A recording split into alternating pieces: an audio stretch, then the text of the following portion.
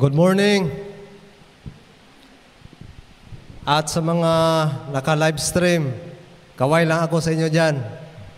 Good morning din sa inyo. Today we will continue to study the book of Acts. And last Sunday, Brother Obed talked about the dramatic conversion of Paul on the road to Damascus. The persecutor of Christ's believers who became also Christ's believers and sent by God as missionary. And today let us turn once again to Peter's account. And it shows here the supernatural power of God. Ngunit, pray muna tayo. Father God, once again we commit our lives unto you. And we are so thankful for this opportunity once again that you have given to us. Lord, I pray that your Holy Spirit will continue to minister unto us and to understand what is your message this morning for us to apply, especially this time of pandemic. I pray in the name of our Lord Jesus Christ. Amen. Let us read first the passage. Acts chapter 9, verses 32 through 43.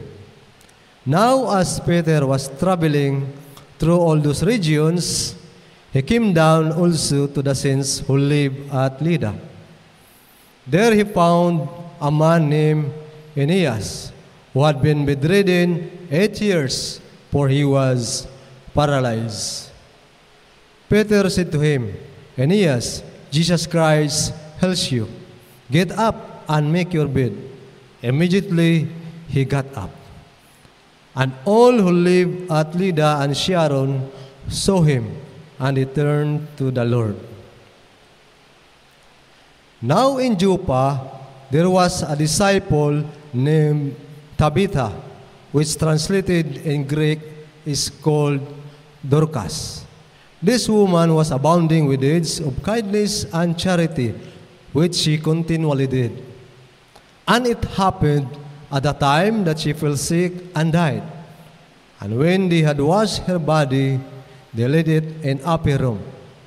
Since Lydda was near Joppa, the disciples, having heard that Peter was there, sent two men to him, imploring him, do not delay in coming to us.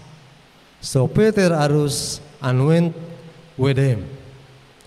When he arrived, they brought him into the upper room, and all the widows stood beside him, weeping and shewing all the tunics and garments that Dorcas used to make while she was with him. But Peter sent them all out and knelt down and prayed. And turning to the body, he said, Tabitha, arise. And she opened her eyes, and when she saw Peter, she sat up and gave her his hands and raised her up. And calling the saints and widows, he presented her alive.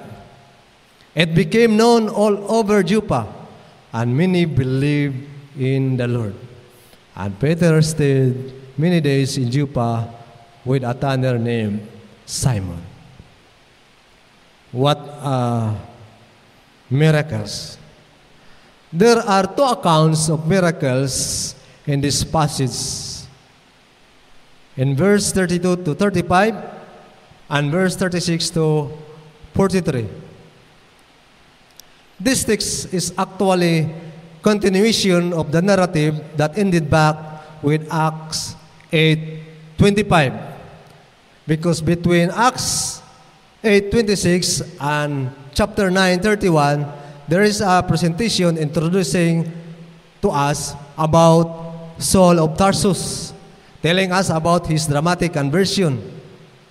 In previous chapter in Acts 8, we were in Samaria, Galilee, and Judea. And while on his trip through those places, Peter came to Lydda, then moved on to Joppa. This is the scene here. The first account, Aeneas in Lydda, in verse 32 to 35. This is the only time Aeneas appears in the scripture. He did not attend a healing service. Peter attended him, looking for someone in need of his ministry. For 8 years, someone had to dress Aeneas, move him about, take him from bed, and put him back at the end of each day. Help him with all his needs of personal hygiene. His situation was quite difficult. Imagine a bedridden person for 8 years, hindi makapunta ng CR, ng kanyang sarili lang, kailangan niya ng tulong, agapay. So sidetrack muna tayo. Credit for those who took good care of Aeneas for 8 years. Although it was not mentioned in the passage who took care of him. Kanya bang close relative, parents ba, anak ba, o may asawa ba? Hindi man sinabi doon, o friends ba? And the cause of his being paralyzed, hindi rin sinabi kung na-stroke ba siya. But imagine, for 8 years na inaalagaan siya because of his condition. Madali ba? Sa bagay, kung mahal mo naman ang isang tao, kahit habang buhay mo siyang alagaan, hindi ka magsasawa. Amin ba? Oh. Hindi ba tayo magsawa? Minsan, isang linggo lang kasakit yung natin, nainis na tayo kasi wala na maglaba, tayo na maglaba, tayo na magluto, kasi yung partner natin nagkasakit. So, ano pa kaya kung 8 years, ikaw, alagaan mo siya, sa'yo na lahat. So, ikaw magpakain, ikaw magpaligo. Pero kung mahal mo nga yung isang tao, kahit habang buhay mo siya alagaan, hindi ka magsasawa. Amin ba? Hindi raw sila magsawa, pero pang iba, iwan ko. Now, here comes Peter to the scene and said, Aeneas, Jesus Christ heals you. Arise and make your bed. What a wonderful experience. Notice 4 words that Peter said to him. Jesus Christ heals you. The paralytic's response was immediate. We're told by the writer of this book, Dr. Luke, that all who live in Lydda and Sharon saw the man and turned to the Lord. Ay, kung literal talaga itong all, siguro isa-isa pumunta doon kasi gusto lang makita yung isang paralitiko na makatayo na, gumaling na. Kung konti lang ang population ng Lydda. 2 taon ito, Lydda and Sharon. The writer emphasized that they did not turn to Peter, but they turned to the Lord. Kaya nga sabi ni Peter, Christ heals you. That's an evidence of true divine healing from God. No man is exalted. Incidentally, if you will encounter some type of healing ministry, like healing crusade, uso pa naman yan sa ibang lugar, and someone other than the Lord is getting any of the glory, then you are in the wrong place. So be careful, be wise, and pray to God for guidance and discernment. I believe it is happening in some places of the world, especially in the place where Jesus Christ is not yet known or introduced to them. I watched once in YouTube, somewhere around in Africa, miracle healing. Also yan doon. I hope and pray that that was genuine.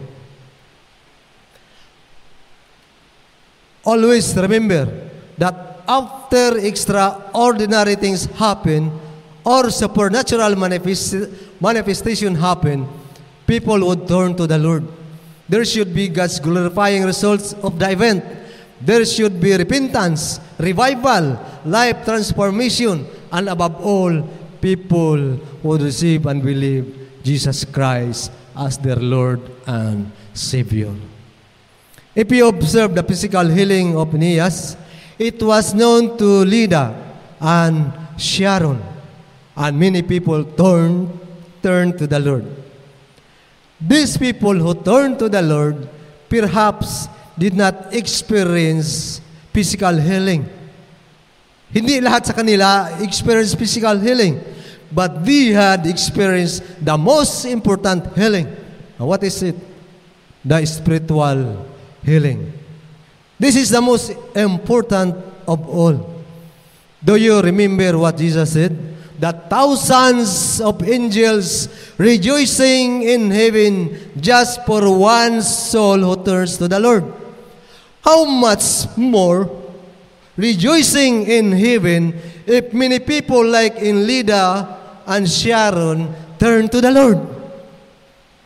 The greatest experience they had were spiritual healing.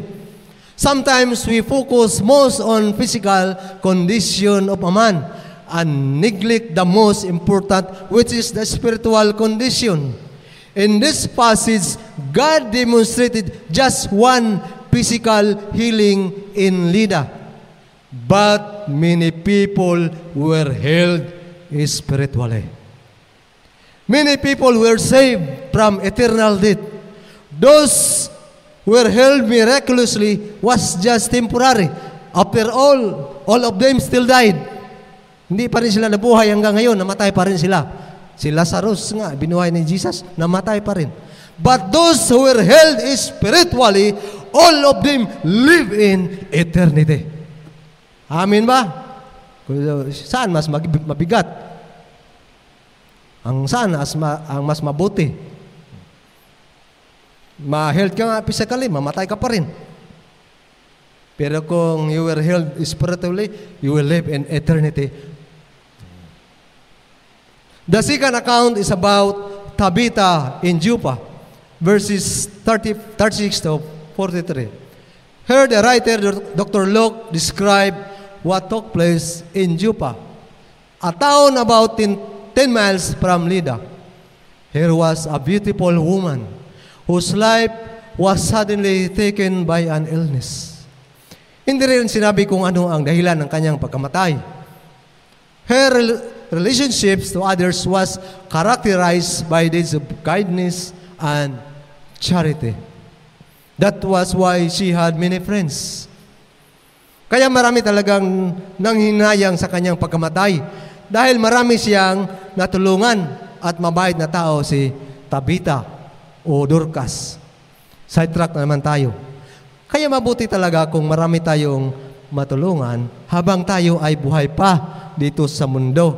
Maraming iiyak, maraming nagmahal. Kaso iba ang iyak ng kaniyang mga kaibigan kasi wala nang tutulong sa kanila. Wala na silang malalapitan. Wala na silang maaasahan. Iba yung sakay Tabitha. Pero yung nakaugalian natin, pag ang tao ay namatay na, sa funeral service, alam ko, tayo halos nakapunta sa may burol, may patay, funeral service, may eulogy. Halos good words naman yung sinasabi tungkol sa taong namatay. Hindi ba? Halos good words yan. Kaso hindi na niya marinig yung mga magandang sinasabi natin. Ang marinig mo mga kwento tungkol sa taong namatay ay ang kabutihan niyang nagawa. Bakit kaya? Bakit kahit isang parang mahiya tayong mag-mention na ay mga negative niya. Puro na positive yung sasabihin natin basta yung tao ay patay na, lalo nasa burol.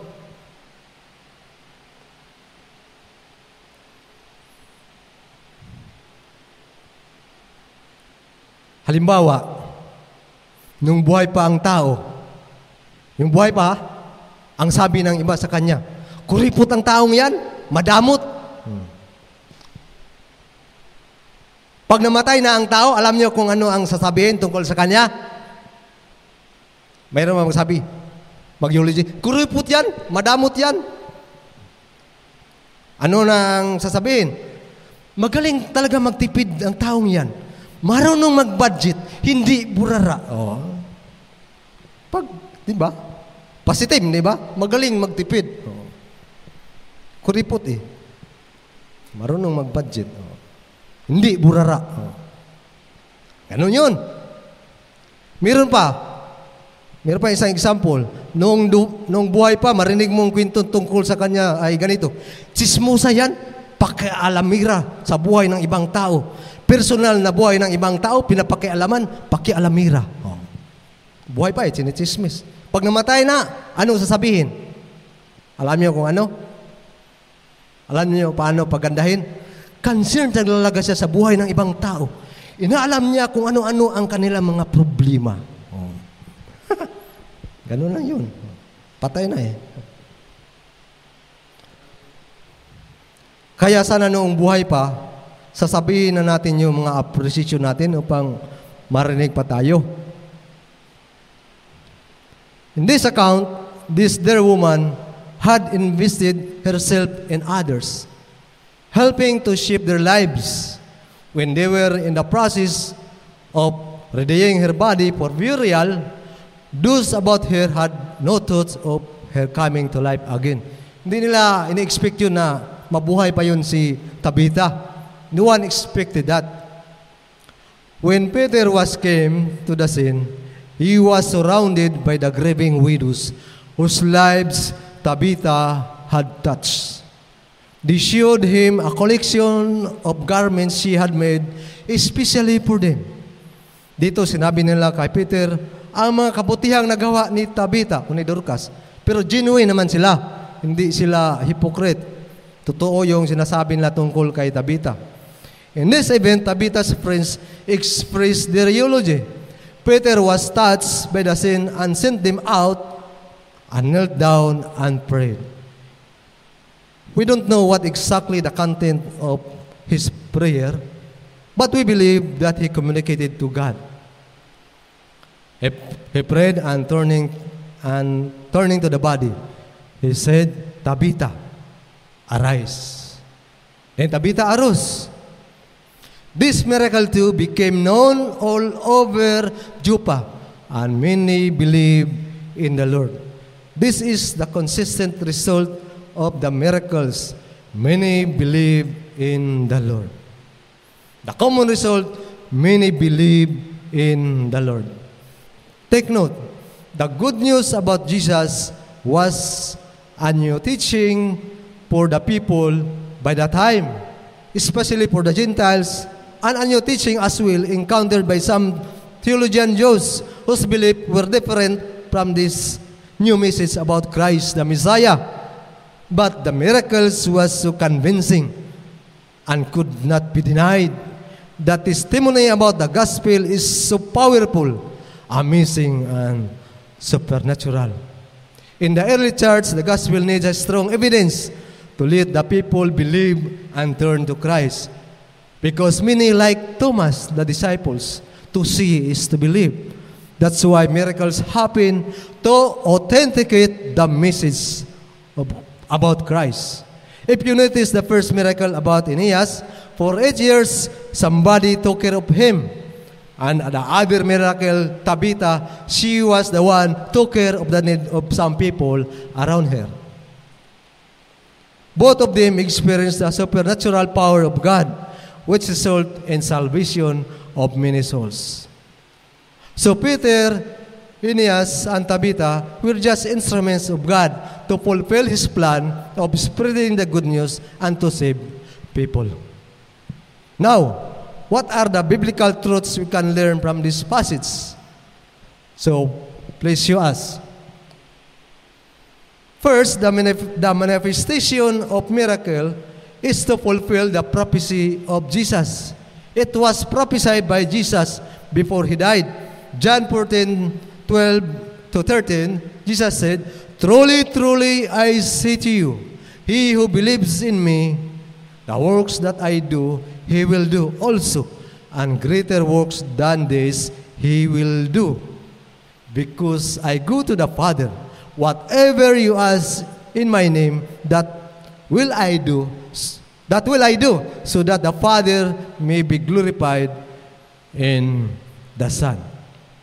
In this case, Peter and Aeneas were the instrument of God to fulfill what Jesus said. And the result, many believed in the Lord, and God was glorified. Jesus said to his apostles, greater works you will do than me. This is it. People turn to the Lord. This is spiritual healing. The greater things compared to physical healing is the spiritual healing. Kasi nga, yung physical healing, kahit miracle healing ang buhay, ang patay mabuhay, mamatay pa rin yan. Pero yung spiritual healing, people will be healed spiritually, mabuhay siya for eternity. The second manifestation, the manifestation of miracle is to validate the message of Christ and the character of the apostles. Of course, para hindi naman sabi ng mga tao ay kwento-kwento lang yan. John 17:18, Jesus prayed to the Father, as you sent me into the world, I also have sent them into the world. Verse 20, I do not ask on behalf of this alone, but for those also who believe in me through their word, that they may all be one, even as you, Father, are in me and I in you, that they also may be in us, so that the world may believe that you sent me. As you sent me into the world, I also have sent them into the world. O righteous Father, although the world has not known you, yet I have known you, and these have known that you sent me. And I have made your name known to them, and will make it known, so that the love with which you love me may be in them, and I in them. Praise God. One of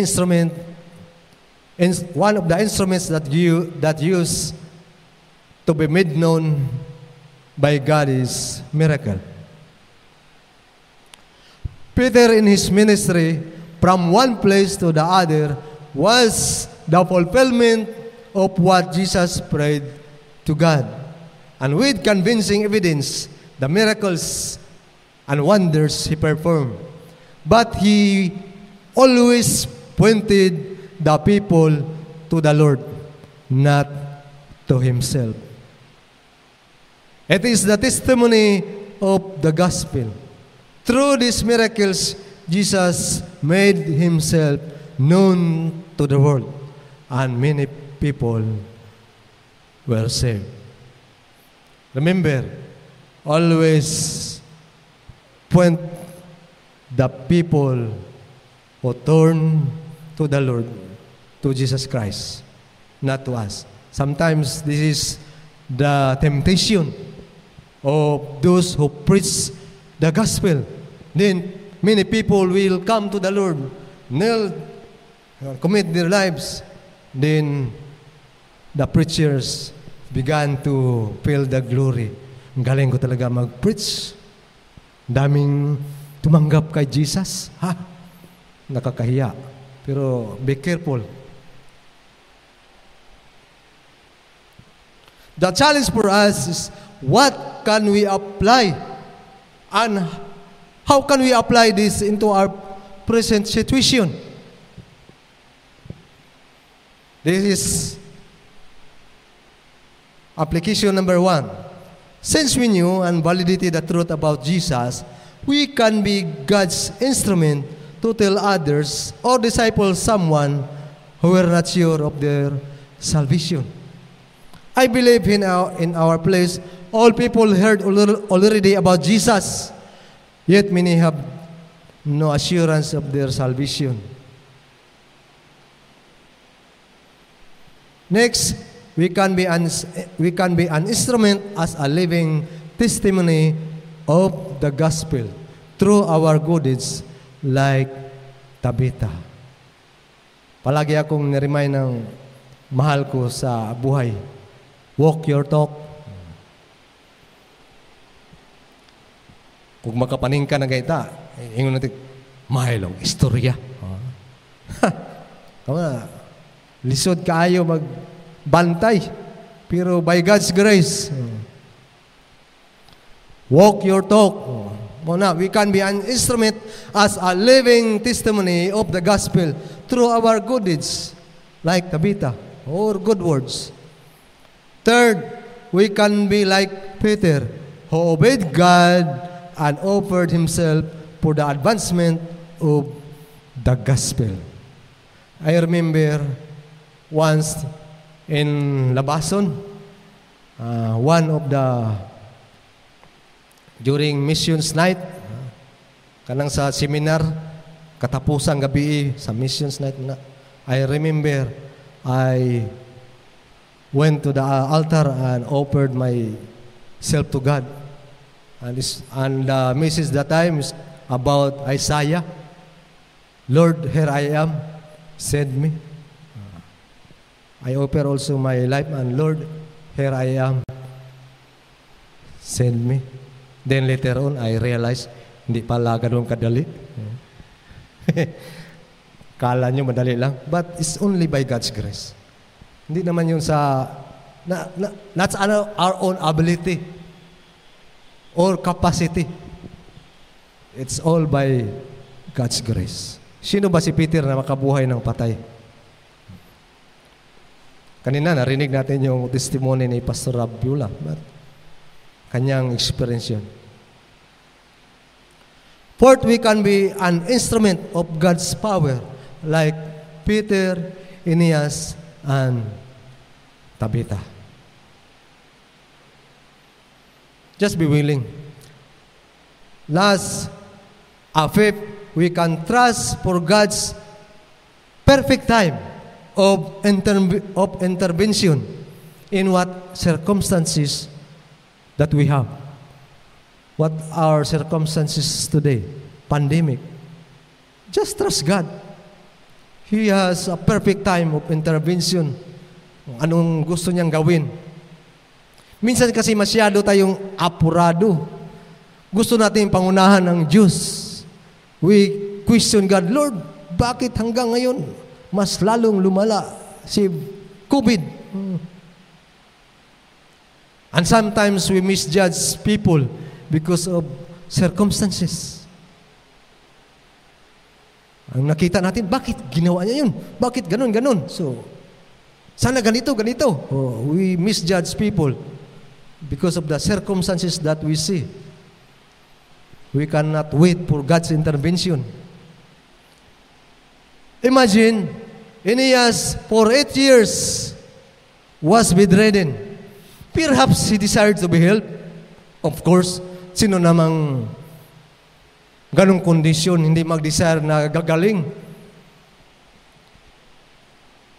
But it took 8 years for him to experience God's supernatural power.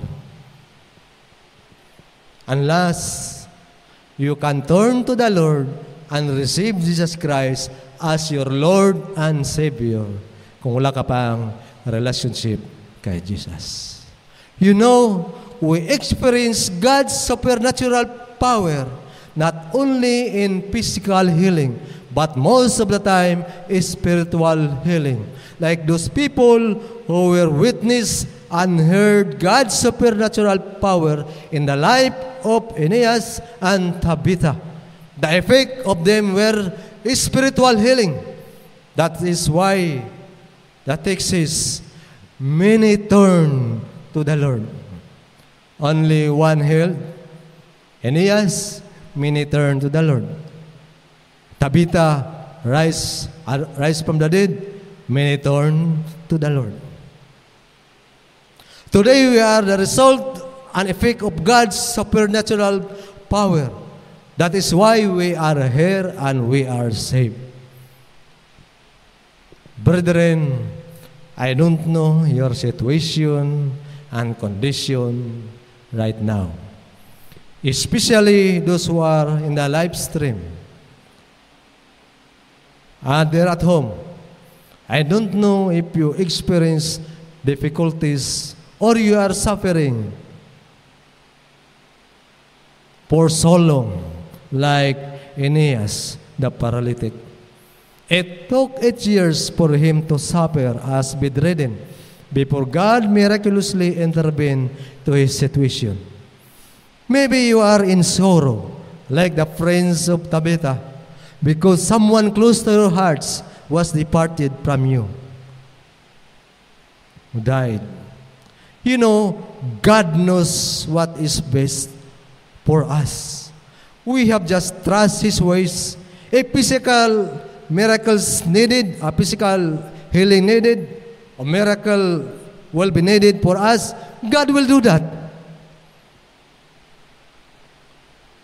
He knows everything. Alam niya kung kailan dapat gumawa ng milagro. But if not, remember, the most important in our lives is our spiritual condition. The question are, do you really believe God's supernatural power? If you believe, are you ready to obey wherever God wants you to go to share the good news? And are you willing to obey God so that others will turn to the Lord? Ilang testimony na narinig nyo tungkol sa buhay na nabago dahil sa Ebanghelyo? And how about your personal experience? How did you encounter the Lord Jesus Christ in your life? Conclusion, we believe that God's supernatural power is true. Therefore, be willing to be God's instrument for the advancement of the gospel. Let us pray. Father God, thank you so much for your reminders. Thank you so much for encouraging us to trust in you. Lord, we need you. Sometimes we misjudge your power because of the circumstances that we are experiencing right now. But Father, forgive us and continue, God, to strengthen our faith and make us a blessing to others, especially to share the good news. And this is my prayer in the name of our Lord Jesus Christ. Amen.